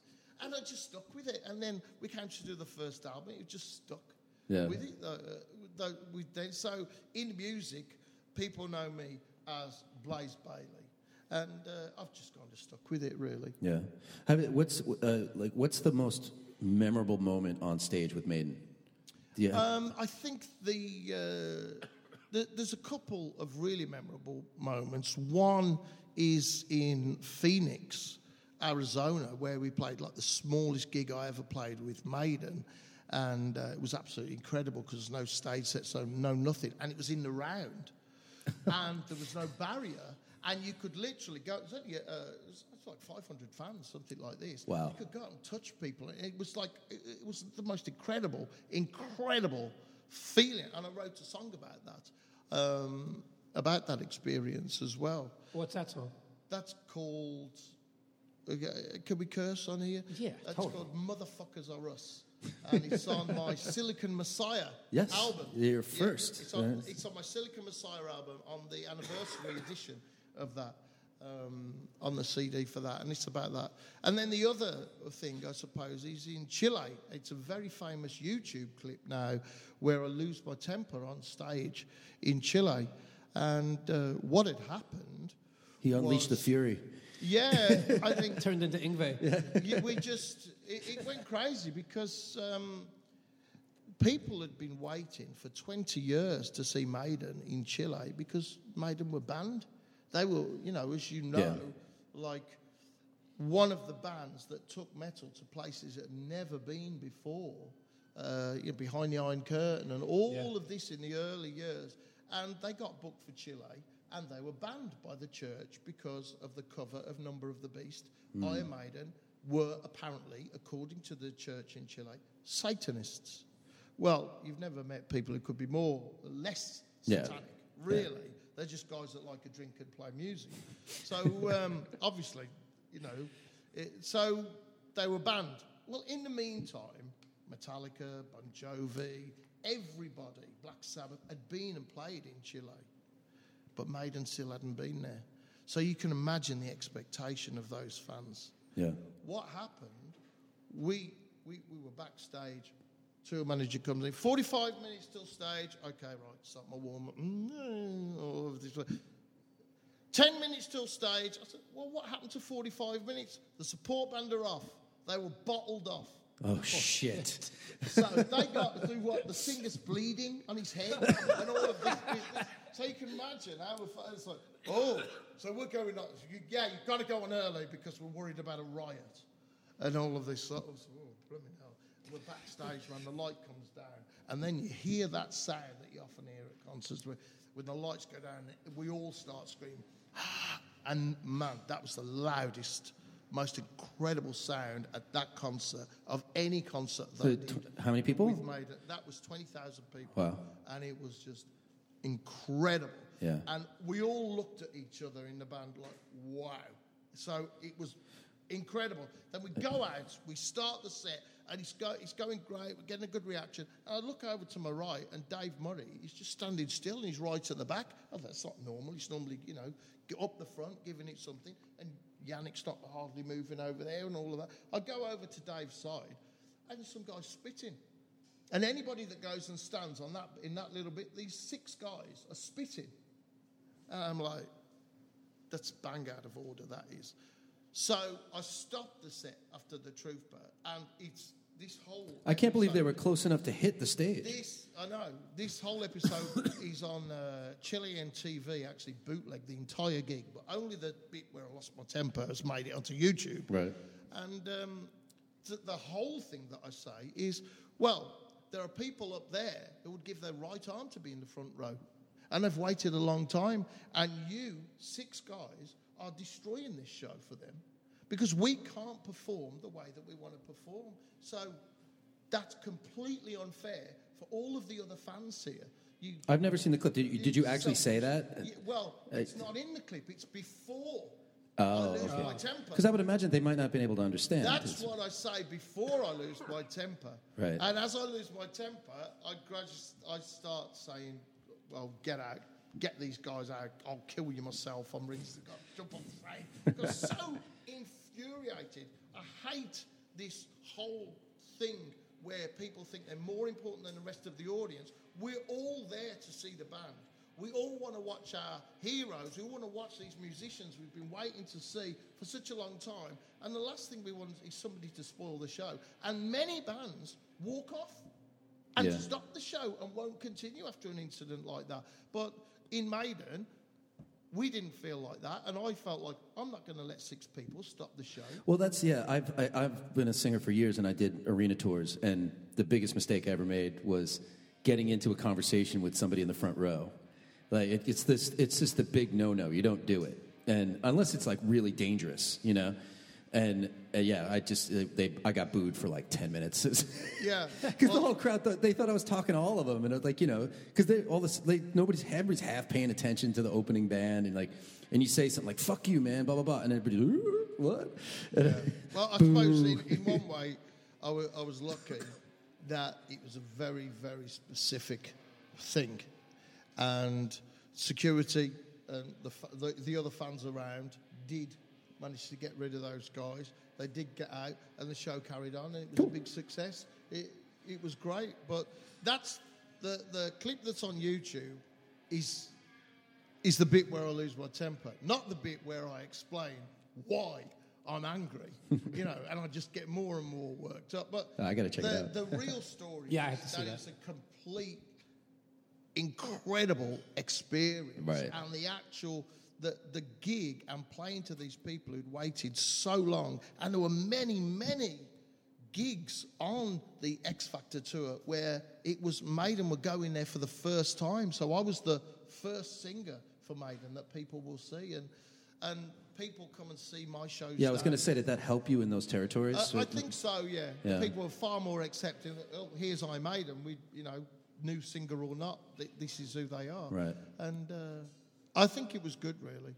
So in many places, a lot of people who went to see the band for the first time or got the X Factor or Virtual 11 is the first album that they bought or the first Maiden album, then gradually some of those people find out about me. One of the weird, possibly comic things that happens to me regularly is the last time I saw you, you were in Iron Maiden.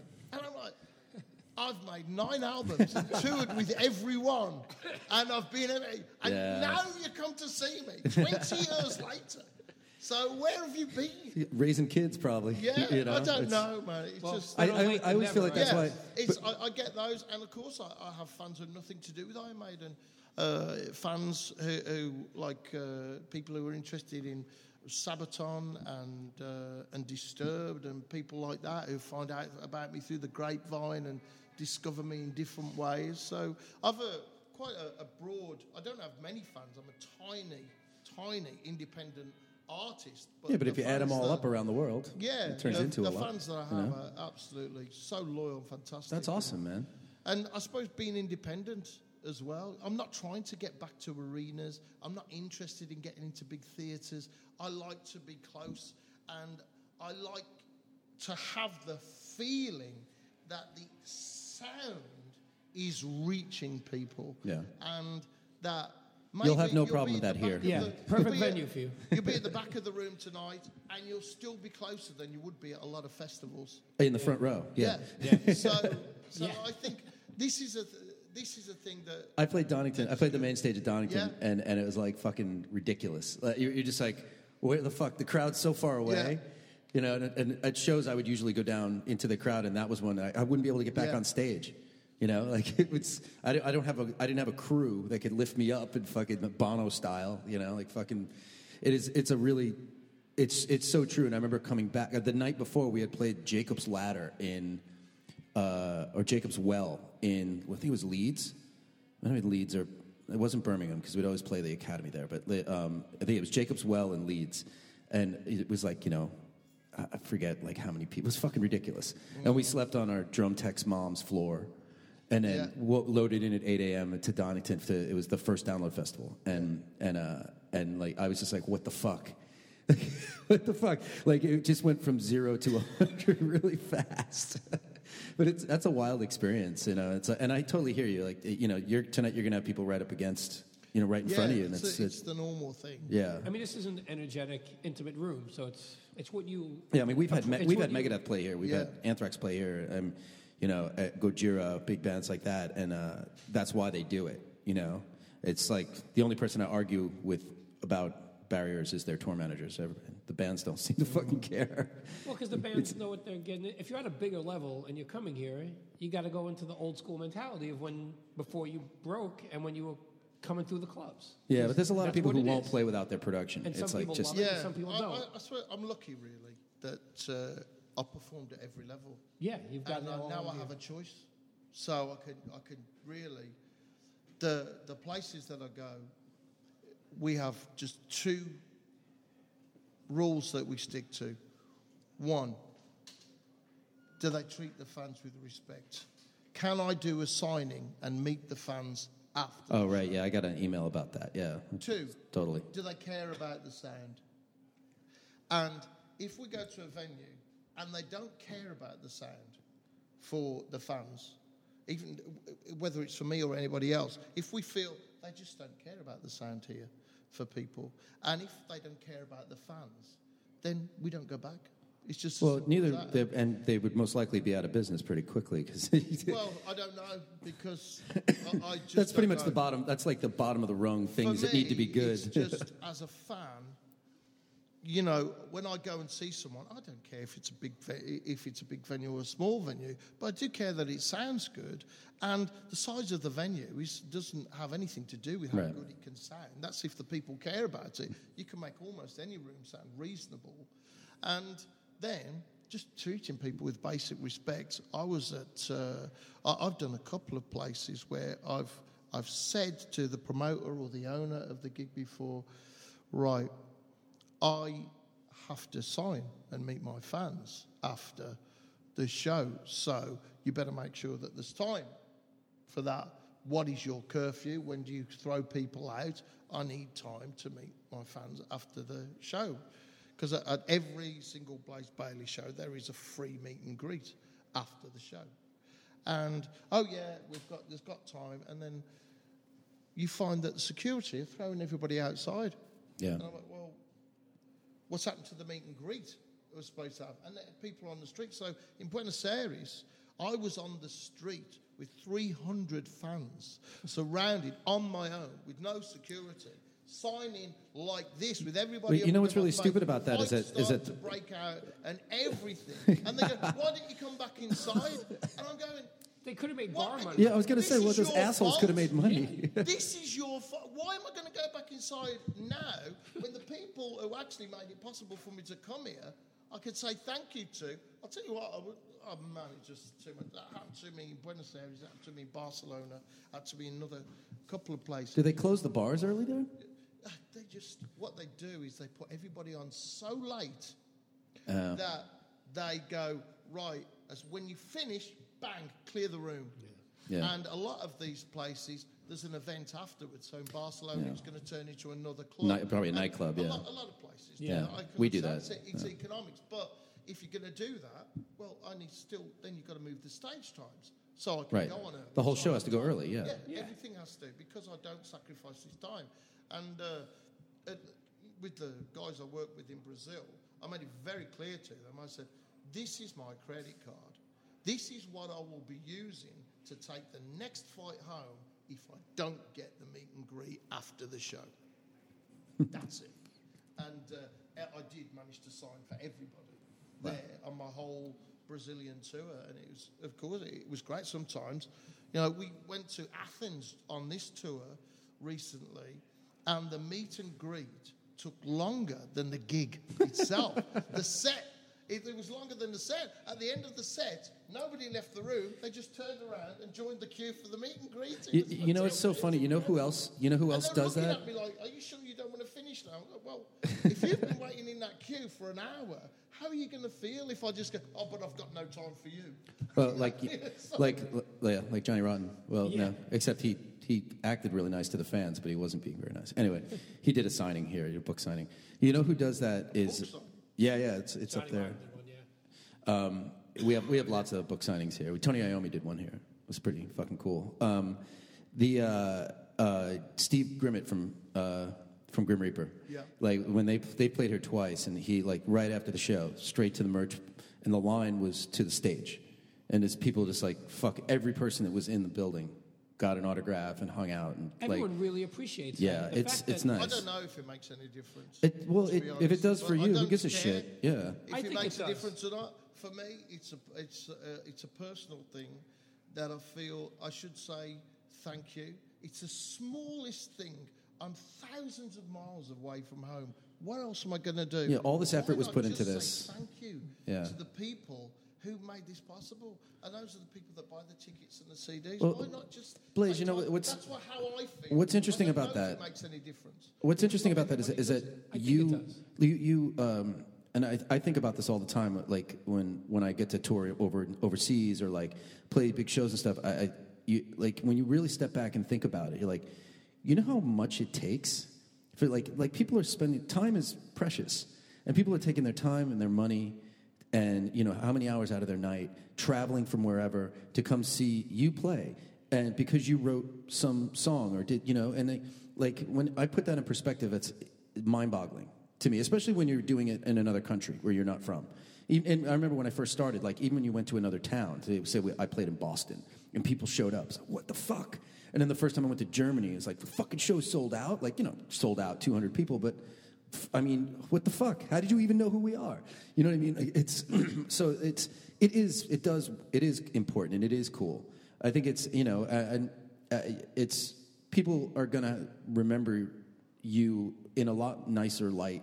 If they get to meet you, and I mean, you're a very nice person. At least in right now. Don't spit on the fucking stage. I tried to give that illusion. You got that hard accent, but I've met who were my musical heroes as a teenager, and they were dicks, and you don't forget That's it. not my fault. I mean, a phrase I use as often as possible. Any sign of trouble or danger, it's not my fault. It's not my fault. Meeting Blackie Lawless when the first Wasp album came out, and I played it every day, and he didn't have the 12. It was at a signing, and he wouldn't even look me in the eye or say thank you. I had 3 copies of "Fuck Like a Beast" on the album, telling him how much I love the band, and he wouldn't even look at me. But Ron, that doesn't fly anymore. Like you can't. Yeah, but it's the thing. When you're a kid, only Richie Blackmore acts like that now. This is one of the great things about social media, isn't it? Is that they get exposed. That we start to find the truth about people. Yeah, absolutely.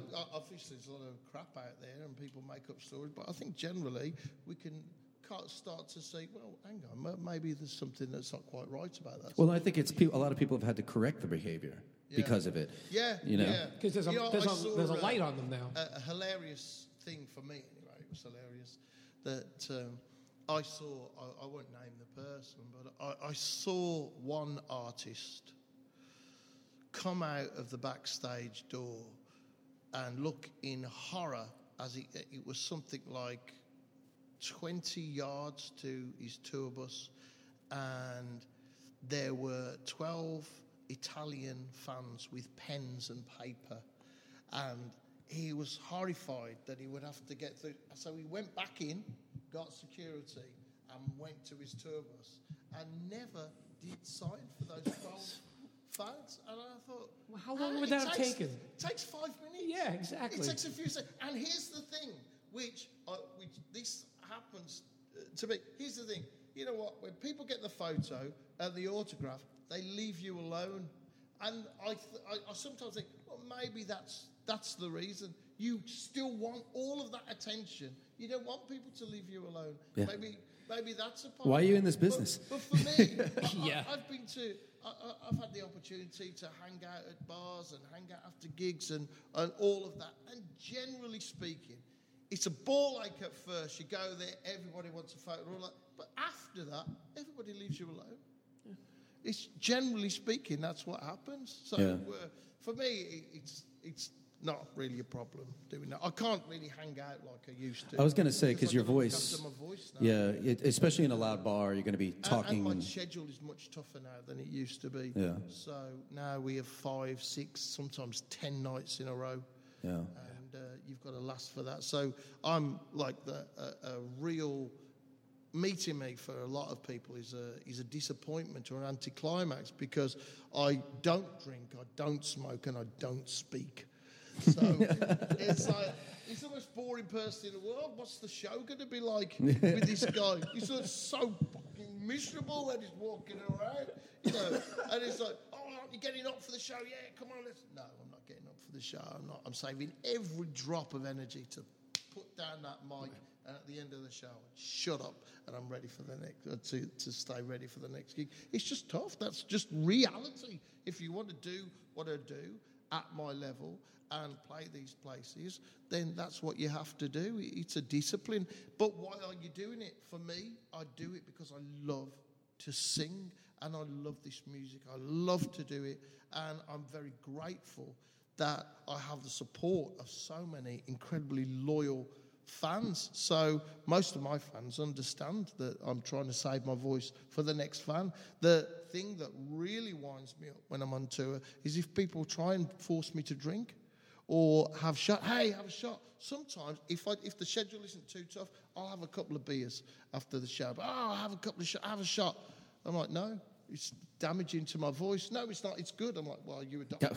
No, it's not. Are you a doctor? Not. How many years have you been singing? Please tell me, because I've been doing it for quite a while now, and I still have my voice. Yeah. So please tell me why you think you're well, it's very much it's their one night out. It's their one night out, it's and so annoying, but it's your 50 nights out. You know, so it's not a night out. It's work. Well, for them, but I'm saying for them. This is their night out, yeah. So that's fine. Right. That's fine. You can have a night out. I want you to enjoy yourself. I want you to, if your idea of a night out is to watch my show and then obliterate the memory of it, that's fine by me. That's absolutely fine. I'm not going to get in your way. Please don't invite me to obliterate the memory of it as well. I don't drink, so I'm with you. Yeah, I do. So let's wrap it up. You got a new album out? Well, it's a trilogy that I'm doing. It's based on a book that I'm writing. It's a science fiction story. I had this idea when I was working on one of my songs, and the trilogy is called Infinite Entanglement. And because I'm independent, and I am the record label, I can set the release date. So last year it was 1st of March. This year it was, I think, on or around the 1st of March. Next year, for part 3 of the trilogy, it's on or around the 1st of March. So we've done one tour, the Infinite Entanglement Tour, for part 1. We brought out this album this March, and we've been all around Europe. And this is part 2, is called Endure and Survive. And at the end of this tour, we go into the studio and do part 3. Everything's written already? No, just a few blanks to fill in, which is very scary. And hopefully, if things go great, then we can come back and bring part 3 and do the tour with part 3. I'd love to be regular over here. How'd the European tour go? Absolutely fantastic. Quite a few sold-out gigs. And the problem for me is that many people said that part 2 was better than part 1. Endure and Survive, they liked better than Infinite Entanglement. And so, of course, that puts the pressure on for part 3. The pressure's on. And I'm like, well, I only wanted to... All I was trying to do was get it as good as the first one. Right. But people are saying, it's better. It's very dark. Because Infinite Entanglement, that album is about the start of a journey to go to one of the Earth-like planets discovered by Kepler Space Telescope, a private space mission to go and explore that and make sure it's habitable. And part 2 is the end of this journey of 1,000 years, because there's no faster than light travel. So the main character has survived this journey of 1,000 years, and now they don't want him to get to that planet. The ship and the central computer are trying to eliminate him, get him off the ship, because they don't want any shred of DNA getting onto that planet that isn't the perfect human, genetically engineered DNA from the people who have put that mission in place. I gotcha. And so he has to survive this attempt to destroy him. And that is the darkness of the Endure and Survive album, which many people seem to really so let's enjoy. give it away now. Is it going to the next one going to be triumphant? Well, I can't really tell you. In a power metal sort of way? I've got a feeling I know where he is, but one of the reasons it's a trilogy is that when we were putting the list of songs together for the first album, it's like, well, this song doesn't fit, does it, as part of the story? It's actually for a third album. What this lyric and this music says, this is where he is at some point in the future. This isn't now. So then it was an immense amount of courage to go, we're going to make 3 albums. Because when you're on a big record label or any kind of record, they tell you when the release date is. And because I am the record label, I could say, we're going to make 3 albums and we're going to do it. I don't know how we're going to finance it. I don't know how we're going to do anything with it. We're going to do it. And we're going to ask the fans. And the fans my fans pre-ordered my album, and I was able to go to the studio and make it. And then I pre-ordered Endure and Survive. And we've managed also to bring out vinyl as well to go with the Infinite Entanglement album, part 1. We've got vinyl coming out with the Endure and Survive album. That'll be out soon. That's on pre-order. And for the next one, we'll be able to do the CD and at the end of the tour, the vinyl as well. So I was going to ask you, I'm a big vinyl guy, so I was going to actually ask you about that. And it's the heavy vinyl, the proper one. 180 grand. Yeah. We had the first one sounds absolutely great on vinyl, and then we had this special master done for the vinyl of Endure and Survive. Right. Oh, you had it specifically mastered for the vinyl? The guy, well, That's he didn't great. even ask for it. Yeah. And the guy that does the mastering, he's this like kind of mega geek kind of mad professor. No, I person. mean, it's good he did that because records that are, He said, it can suck. I've also given you a special master for the vinyl. We're like, oh, what's this then? And we've That's a got lot it. of work. Wow. Yeah, and he's done this thing, and that's absolutely incredible. Because, Blaze, of that was course, pretty good. You should be in the we next never Pirates of the wanted Caribbean. CDs. We never asked for CDs. They forced us to have CDs. Right. So we had to buy our collection all over again on this, what was supposed to be amazing quality, but was actually limited by the technology at the time. And no one, of course, told us that we've had to throw away quite a bit of the sound because we can't fit that on CD. Right. We can fit it, but we could fit it on vinyl. And now we're all going, vinyl sounds better. And actually, the mechanics of it are that you can put more information onto vinyl than you can onto CD. And that's why we all love the sound of, it feels like the band are in the room. It's warm. It's that feeling. That's why. There's just more information. There's more of what you heard in the studio. It's actually there. And they gave us this lie of the CD. Well, that's about money, man. It's a very convenient format. I absolutely love the format of CD. And it's the reason why the music industry is dead now, so, That's it. I'm a vinyl purist, so I'm with you. Once Speaking they of opened that, up that gate. the 2 Iron Maiden records you were on just got reissued on vinyl Yeah, in and the last it's few months. fantastic. Have you heard them yet? I had a special signing on the day I was in Helsinki, and a venue very much like this. I just phoned them up and said, you know what, the vinyl's out. Could we just do we'll put it on social media. Could I just come in? Anybody that's bought that vinyl, I'll come in and sign it for them. And we had about 30 people show up. It was great. Really, really nice to meet people. And I bought a lot of other I know stuff. exactly where you played because I played the same venue 2 months ago. Downstairs, Yeah, that the place. downstairs. Oh, yeah. fantastic, isn't it? It was great. Brilliant. Super fun. They also had a big upside down cross on the door that was made out of duct tape. So. So it's great that those have come out. And Those 2 records, they came out in the mid-'90s. They didn't come out in the U.S. at all on vinyl. Yeah. And the vinyl was incredibly rare. So it was Yes. a long overdue reissue. Yeah. And I saw them, and they look great. Yeah, they're good. And, at my shows, then it doesn't matter. If I'm on it, I sign it, is what I normally say. So if you want to bring along, I know vinyl's very precious. So if you want to bring along your vinyl to my shows and get it signed, any of my stuff from Iron Maiden or Wolfsbane, then if I'm on it, then I sign it. Cool.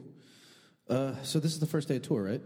This is the second date. We were in Sellersville at Sellersville Theatre last night. It was incredible, absolutely incredible. The reaction, I just could not believe it. So I'm really hoping that this is going to be. Where the hell is Sellersville? It's in Pennsylvania. Oh, I should have guessed Pennsylvania. Yeah. Sounds like a town in Pennsylvania. It's a theatre. It's an old theatre. Yeah. It's a very small theatre, Cool. like a very small movie theatre that they've put a stage in, and converted, all seated and everything. But a fantastic first show. You couldn't get better, really. So this is the first one in the city. Awesome. Well, good luck with the rest of the tour. Yeah, good luck with everything, man. It looks like you have another thing you got to do. There's some sort of camera set up over there, so I don't want to take up any more of your time because you are going to have to sound check. Thanks for having us.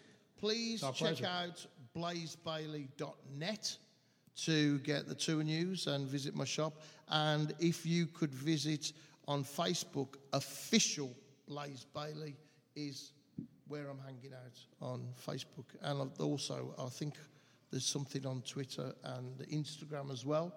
So you could probably find me there if you want. I'm sure on your website. Photos there. Yeah. Okay. I'm not going there. Thank you so much. This is a pleasure. Thank you. Thanks for having us. Cheers. Cheers.